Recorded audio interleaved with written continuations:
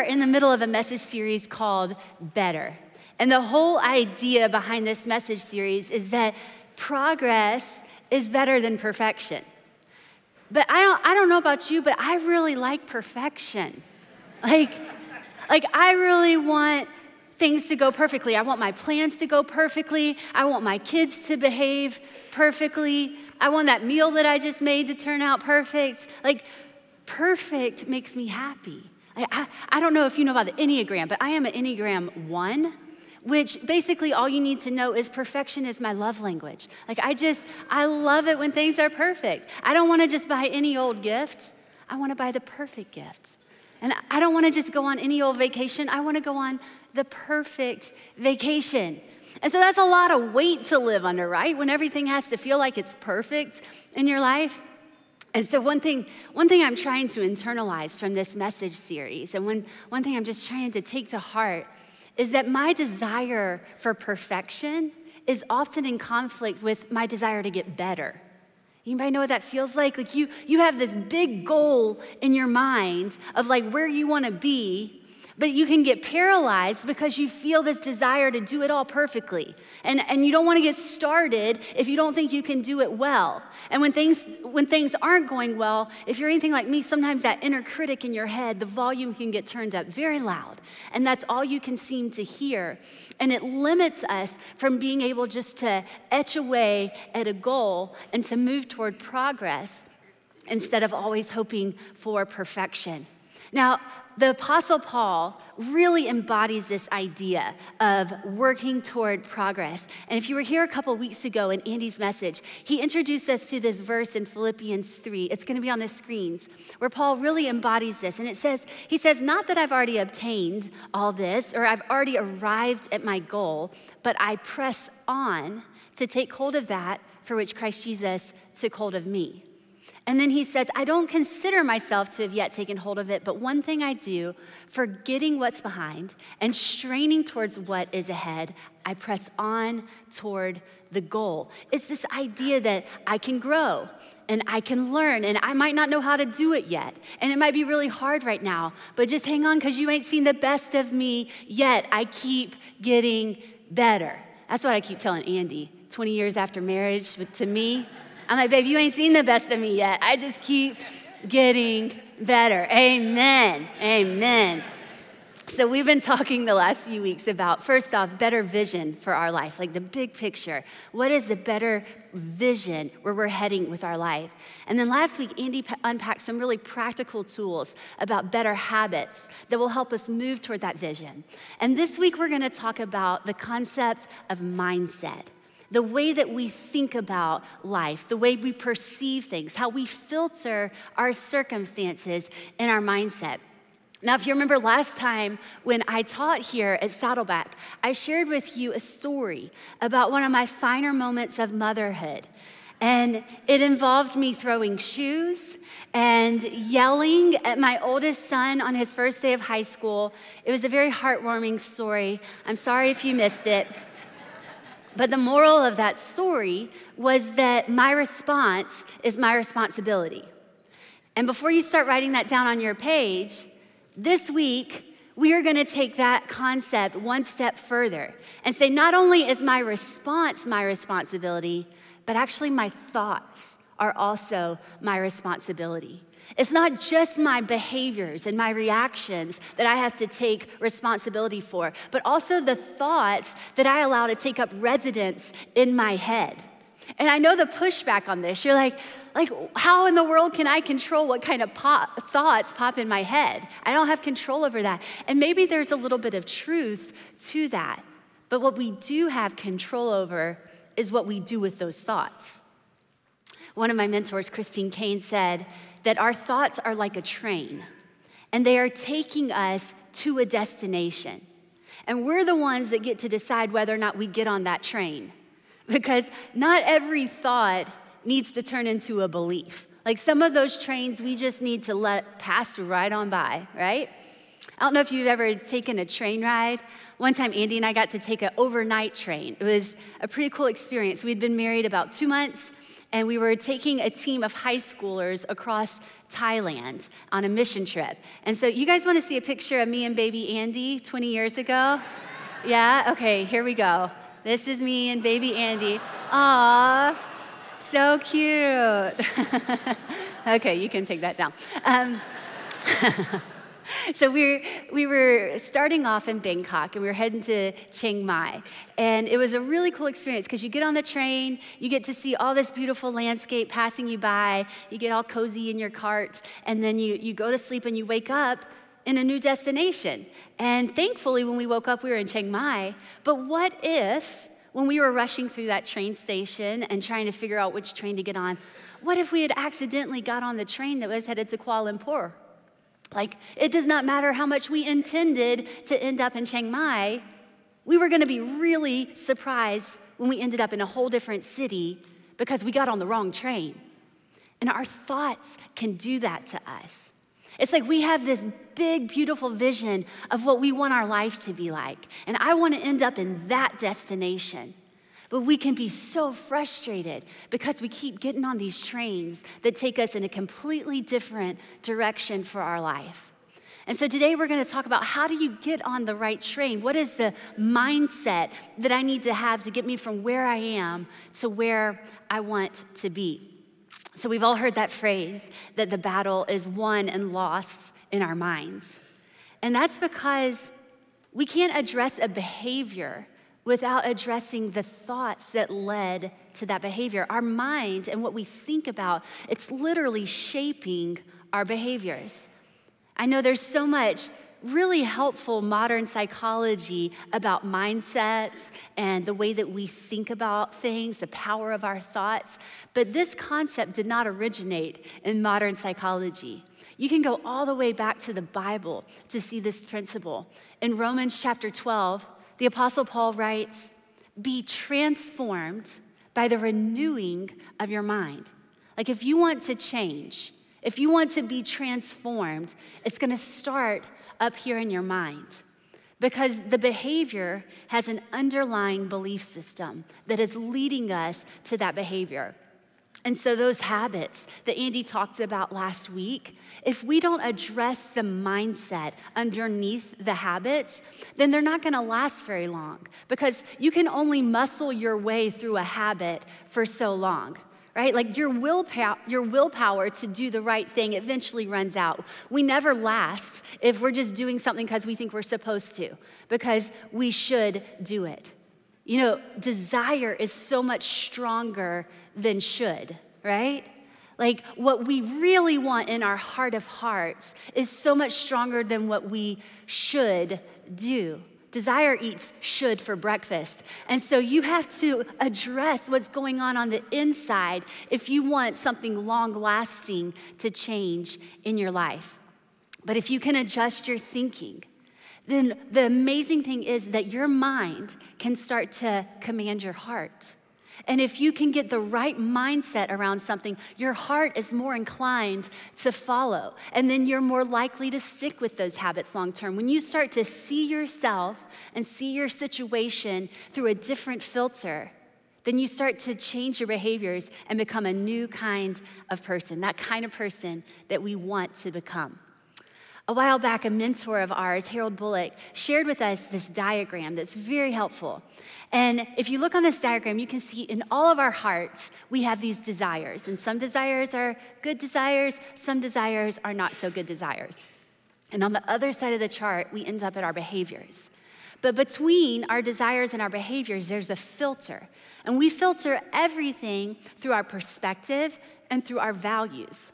For this message series, you might call that perspective our mindsets. And you might call our values priorities. Andy's gonna talk about our priorities next week. And so before our desires make their way to behaviors, they're being filtered first through our mindset and our priorities. So you wanna make sure you get those mindsets and priorities right, because if you don't, then you're gonna end up with all these behaviors that you're not pleased with. You've heard the phrase that you should follow your heart. Follow your heart, man, follow your heart. That's such a stupid phrase. Don't say that phrase anymore. You will follow your heart right off a cliff. You don't need to follow your heart. You need to filter your heart. Get the right filter in place, and you're going to end up at a place that you are so much more happy with. Now, I want to show you an example of the Apostle Paul's mindset that we see here in the book of Philippians. We're going to hang out today in the book of Philippians, and it's important for you to remember that he was writing this book from prison. He had been put in prison for sharing the gospel. And so that's an important thing to keep in mind. In this verse, Philippians 1:12, it'll be on the screens. It says, "Now I want you to know, brothers and sisters, that what has happened to me," meaning being put in prison, "has actually served to advance the gospel." So this guy's in prison, but he's saying, it hasn't slowed me down. Now, if I got put in prison, that's probably not my mindset, right? Like I'm thinking, my life is over now. But Paul is not focused on his chains or his limitations. He said, I might be in prison, but I am not bound. The power of God is not limited by my current circumstances, and the advancement of the gospel will go on no matter where I am located.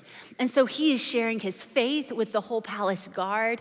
He's writing these letters to the churches all over Asia Minor that will have impact for generation after generation after generation, because he had a different mindset. He knew he was not limited by his circumstances. And man, I just wonder how many of us need that mindset to know that no matter what circumstances you are currently in, no matter how difficult, they don't limit the power of God in your life. That God is not bound by whatever feels like it's shackling you. He is more than enough to overcome that. You know, Paul has so much to say about mindsets in the book of Philippians. I just finished this study by Beth Moore on the book of Philippians, and it was so helpful. I learned so much. And one of the things that I learned is that there's this word that Paul uses over and over in the book of Philippians that is like a theme. So the New Testament was originally written in the language of Greek. And so this Greek word that Paul uses over and over is the word phroneo. And it basically means mindsets. So the definition of it is to think, to feel, and to direct one's mind toward a thing. And so this word, phroneo, is used 26 times in the New Testament, but 23 of those times are used by the Apostle Paul. And 10 of those times are actually used in the book of Philippians. Now, Philippians is a short book. It's only 4 chapters, but Paul uses this one word, phroneo, 10 times. So it's like this ribbon that just kind of flows throughout the whole book. And he's clearly trying to shape the mindset of this church at Philippi. And so I'm just wondering as I read this book, okay, Paul, you seem to have a really great mindset on life. What is this mindset that you're trying to impart to us as well? Because the Bible has so many awesome things to say about what life in Christ can be like. Like you've probably heard some of these promises, like you can live with peace instead of anxiety. And you're like, yeah, sign me up. I want to do that. Or you can navigate your relationships with grace, and you can have purpose to your life. You can live life to the full, and you're like, yes, that's the life I want. I want to get to that destination. So how do we get there? What are the mindsets that we need to have to get on that train to get to that destination? And so what I have for you today, I have 3 tickets to a better train of thought. You see what I did there? A train of thought. That was good, you guys. That was a good one. Because you don't want your life to get derailed, right? Like you want, stay on track. Come on, you like a good pun. I know you do. Okay, so we're going to look at 3 examples throughout the book of Philippians where Paul uses this word phroneo. And we're going to press into what is this mindset supposed to be like that's going to get me to the destination that I want to go. The first example is in Philippians chapter 2, verse 2, where Paul says, make my joy complete by being like-minded. That word like-minded is the word phroneo. Having the same love, being one in spirit and of one mind. That is also the word phroneo. Do nothing out of selfish ambition or vain conceit. Rather, in humility, value others above yourselves, not looking to your own interest, but each of you to the interest of others. I was thinking about that word, like-minded, and of one mind. And I'm like, what does that even look like in today's day and age? Like, we live in a culture where, man, everybody's got an opinion, right? And everybody feels complete freedom to share their opinion. And never did we see this more than when we lived through COVID together. Because everybody had an opinion about how the virus should be handled, and about racial injustice, and about the political spectrum that we lived through. And there were just all these opinions, and we were the exact opposite of like-minded. Even within the church, everyone saw it differently. So it's like, Paul, what do you mean? What does it mean for us to be like-minded? I'll tell you what he doesn't mean here. He doesn't mean that we all need to flatten out our personalities and that we each just need to give up our personal convictions and our opinions and preferences. That's not what he's getting at here. This is a reminder that it's not all about you, that there is something bigger at stake here than your personal preference or your perspective. That God has created us to live within a community, and that his desire is that we would put the goals and interests of others above our own, that we would see someone else's need and we would do what we could to help meet that need, that we would value others like a family should value one another. So the first point here is that a better mindset is familial. Familial. I chose that word familial because God uses the language of family all throughout the New Testament. So God is our Father, and other believers are our brothers and sisters. And he intended for us to live life as if we were in a family with one another. But that word familial kind of has lost its intended meaning, because if you think about your family, perhaps your family doesn't quite live up to what God was intending here. I don't know. It would be interesting if we could take a poll to see, okay, did any of you come from a family of origin? Or do any of you live currently in your family where it's just everyone's selfless? And everyone values the interest of others above their own. You're like, oh, you need 10 more minutes in the bathroom? Go right ahead. Take your time. Oh, you would like the last bowl of cereal? Help yourself. Hey, I would love to do the dish for you. Anybody? I mean, if you do, man, well done. That is so good. That's how God intended us to live. But for most of us, our experience with family life is a little different than that. And probably for many of us, our dinner time, it's more like a free-for-all, right? Like everybody's fighting over that last piece of bread or that last piece of chicken. And when we go somewhere in the car, the kids are all like, I'm sitting in the front seat, you're in the back. And there's not this self-giving, like, you go first, you're more important than I am. And we live with this scarcity mentality. Like if there's not enough to go around. And if I don't look out for me, nobody else is. I'm going to have to defend for myself. And so we have this scarcity mentality. But listen, when God is your Father, there is always more than enough. The Bible says, my God will supply all of your needs according to his riches in glory. He's got more than enough for all of us. And so you can have the double portion of mashed potatoes and eat all the meat that you want because he is capable of supplying your needs. And when you have that confidence in your heart that God can supply for you, then you can lift up your eyes and look to see, how can I meet the needs of other people? You know how we develop this family mindset is by choosing to put ourselves in community. That's why here at Saddleback, we value small groups so much, all the way from children and students up through adulthood. We want every single person who attends Saddleback to get connected into a small group, because it's when we do life in community that we give God the opportunity to rub all the rough edges off of us. Like you can feel like you are so patient and kind and holy when the only person you have to interact with is yourself, right? But as soon as you get up next to someone who's kind of annoying and who demands more from you than what you were hoping to give, then you're like, oh, maybe I'm a little bit more selfish than I thought I was, right?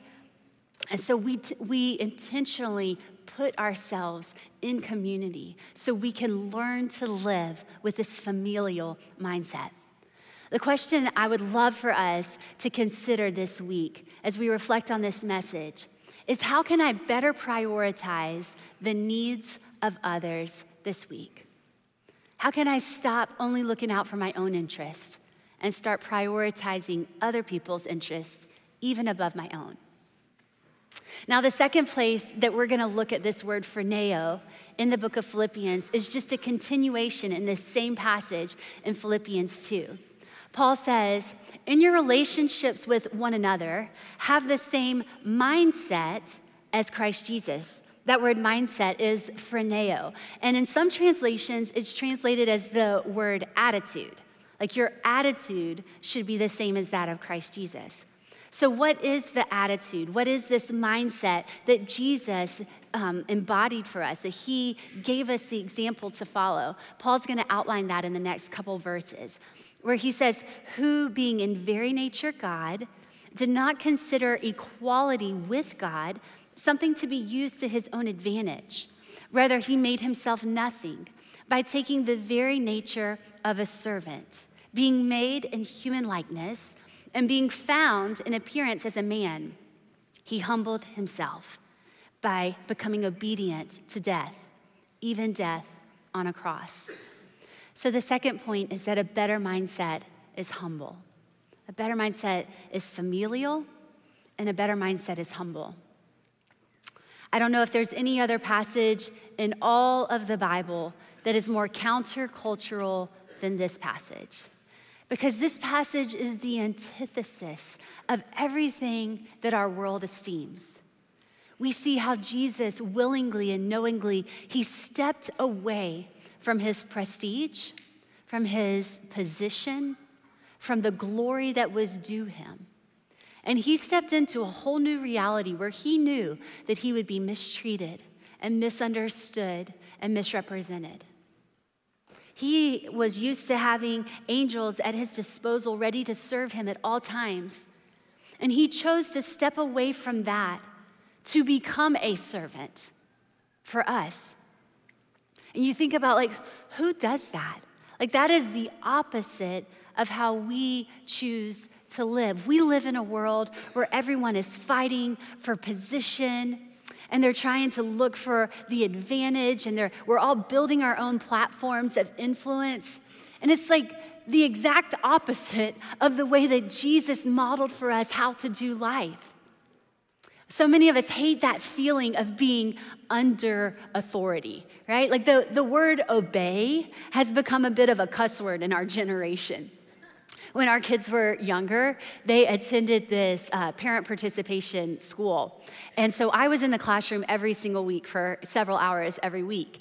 And one of the things that we had to go through as training, as a parent involved, was how do you interact with a kid who's not doing what he's supposed to do or she's supposed to do?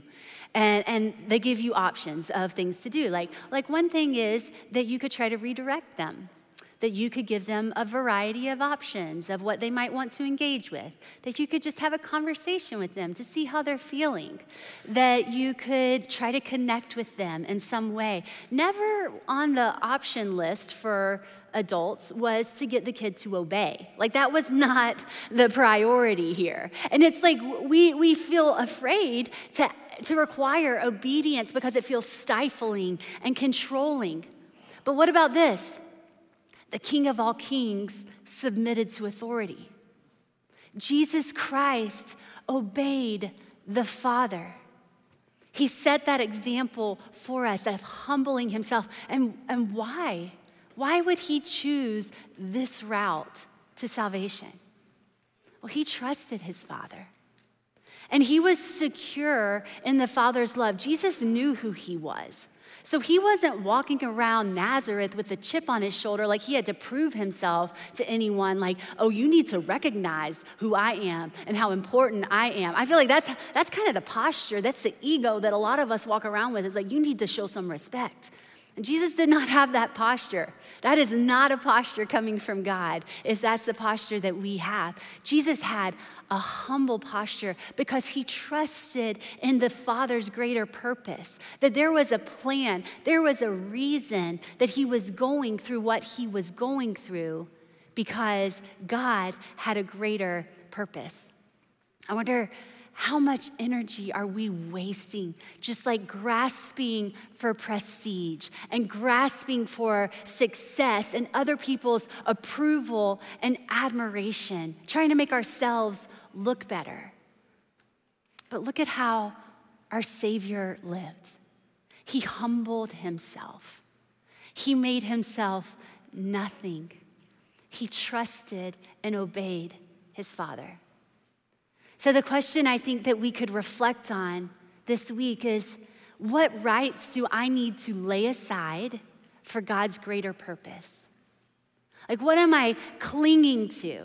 What am I unwilling to let go of because I don't want to be seen that way? I skipped a part in my message I got to go back to, though, because it's so good. That word servant in this passage, that he took the very nature of a servant, that word could actually be translated as slave. It's like a stronger word, but it's actually a better translation of that word. But we're like, I am no man's slave, right? Like I'm gonna work real hard so I can pay someone else to serve me. I can pay someone to clean my house or to cut my fake grass. And like that's our mindset. A couple of weeks ago, I was in the kitchen with Karis, and I was working, and then I asked her to help me with something. And typically, Karis is a great helper, but on this day, for whatever reason, she kind of gave me a little pushback, and I was like, Karis, you need to be a servant. And she looked at me so offended, and she goes, I am not a servant. And that's kind of how we all feel, right? Like if I choose to serve you, well, that's one thing. But the minute you start to see me as a servant, well, that is a completely different thing. Like, I am not a servant, but just following the example of Jesus, man, the closer we can get to that mindset, that humble mindset of I can serve, I can lower myself so that the name of Jesus is lifted high, man, that's getting closer to the mindset that God wants us to have.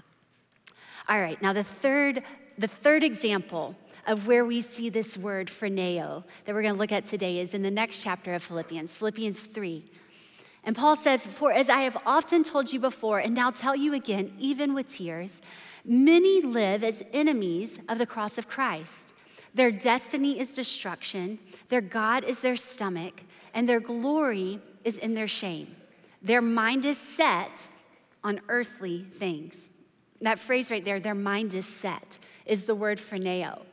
And there's another verse in the Bible that is almost like the counterpart of this verse. It's also written by Paul, and it also has the word phroneo in it. It's over in Colossians chapter 3, where Paul says, set your minds on things above, not on earthly things. So I love the intentionality around that phrase of setting your mind. It kind of reminds me of the word mindsets, right? Like we get to choose what we think about and what we will dwell on. And so am I always only going to think about the here and now, like what I can see and touch and feel? Or am I going to set my gaze on what is in heaven, the things above? A better mindset is eternal. So we have a better mindset is familial, a better mindset is humble, and finally we have a better mindset is eternal. In that verse where it says, their minds were set on earthly things, if you were to continue reading the next verse, it says, but your citizenship is in heaven. That's who you really are. And your passport right now might say that you're a citizen of the United States of America, or you're a citizen of Germany, or you're a citizen of Argentina, but you're just passing through here. Like, this is a temporary citizenship. Your true citizenship, if you are in Christ, is that you are a citizen of heaven. And this life is just a vapor. It is a mist. We are here today, and we could very well be gone tomorrow. I preached this sermon last night, and I didn't know that this morning I was going to wake up to the horrible news about this shooting in LA. And those people didn't know that their life was going to be gone last night. Nobody expected that. But that is the reality that every single one of us live with. And I don't say that to create fear in any of our hearts.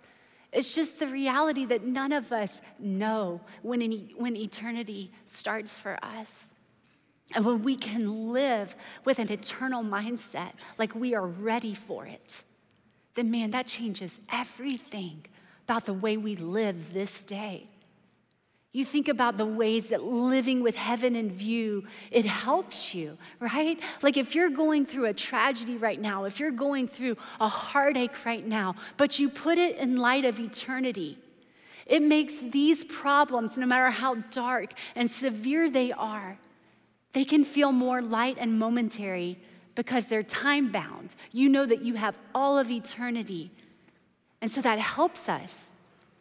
It helps us to make better decisions because so often we get trapped in making decisions based on what is immediate instead of what is ultimate, right? Like we're pursuing this immediate pleasure. We're pursuing what feels good in this moment, what makes sense right now. But when we can lift up our eyes and catch a vision for what is ultimate, man, it helps us make a better decision.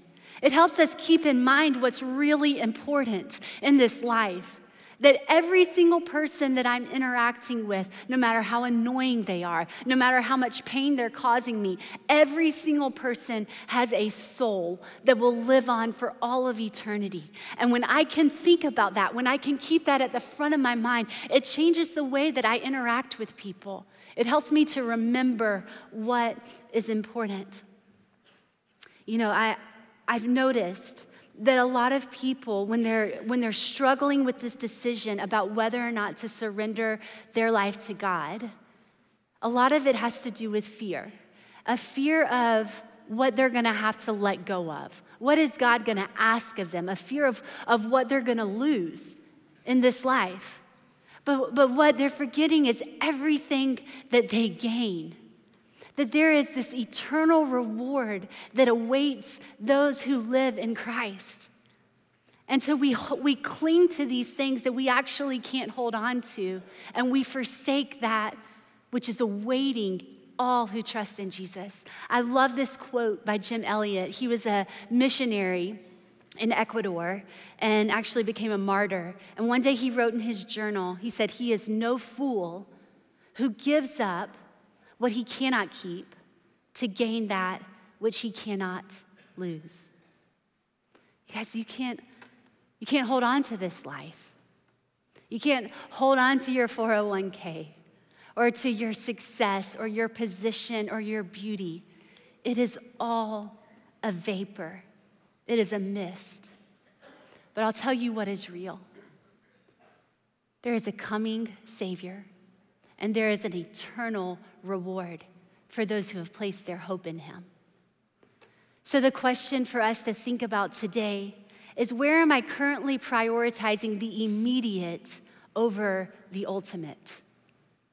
Where am I clinging to the things that I can see in this world, the pleasures that are entangling me right now, instead of getting a bigger vision for my life and setting my mind on heaven and what is ultimately of importance? As we wrap up our time together, I want us to go back to that first section of scripture that we were looking at in Philippians chapter 2. Because Paul has some things to say about eternity in this section. He says, "Therefore God exalted Jesus to the highest place." Now see, Jesus started at the highest place. Remember, he started off being in very nature God. But then he went to the very lowest low of death on a cross. But right now it says that God exalted him back to the highest place. So Jesus went from glory to glory with the cross in between. That is the story of the gospel. This is the God that we worship. It says, therefore God exalted him to the highest place and gave him the name that is above every name, that at the name of Jesus, every knee should bow in heaven and on earth and under the earth, and every tongue acknowledge that Jesus Christ is Lord, to the glory of God the Father. There are many people who have never made that confession that Jesus Christ is Lord. There are many people that are listening to the sound of my voice right now who have not yet made that confession. And maybe for you, you're here today because you're exploring faith and you're trying to figure out what you believe about Jesus. And if that's you, I just want to say to you, you are in the right place. Saddleback is a safe place for you to explore what you believe about God, and we are glad that you're here. Some of you have not yet made that confession because you kind of like that feeling of freedom. Like you're the captain of your own ship and you're not ready to surrender your life to any other person's control. For some of you, it just feels like eternity is so far off. So why would you make that decision today? Because you got plenty of time. But friend, according to this passage, one day you will make that confession. You know, there are many people in the world today that disparage the name of Jesus Christ. His name has become a cuss word to many people. There are people who willfully deny his existence, and they will work to discredit that he has authority in this world. But one day their knee will also bow, because there will come a day when everything that is so real right now will suddenly fade away, and every eye will behold him. The Bible says that every single one of us will stand before the judgment seat of Christ. And on that day, every knee will bow and every tongue confess that Jesus Christ is Lord. But on that day, it will not be confession unto salvation. It will just be confession of what has become incredibly obvious. Like this has been made clear that, oh, you really are Lord. The Bible says that today is the day of salvation. This day, not that day. But the decision that you make on this day could radically affect your reality on that day. And so I just want to create a little space right now for anyone who has not yet made that confession in your life, to invite you to make today the day that you nail that down. Listen, why did Jesus go to the lowest of lows? Why did he die on the cross? It was because he loves you, because he wanted to offer you forgiveness for your sin. He wanted to wipe away the shame that you've lived with, all the past mistakes that you have, all the fear that's just in your heart right now. He wants to help you with that. He offers you a path back to God through the cross and what he accomplished there. So friend, if that's you today, if the Holy Spirit is stirring in your heart, can I just invite you to nail it down today? Today is the day of salvation. I'm gonna say a prayer, and I want you to invite you to pray along with me in your heart the words that I say. God, I thank you that you see me, that you love me. And I just acknowledge that I'm a sinner. I've made a lot of mistakes. And there's no way that I can work my way back to you. And so God, I want to ask you to forgive me right now. I believe in what Jesus accomplished for me on the cross, and that through his death and resurrection, I can have a relationship with you. Thank you for offering me new life in Christ. I receive it today. In Jesus' name, amen.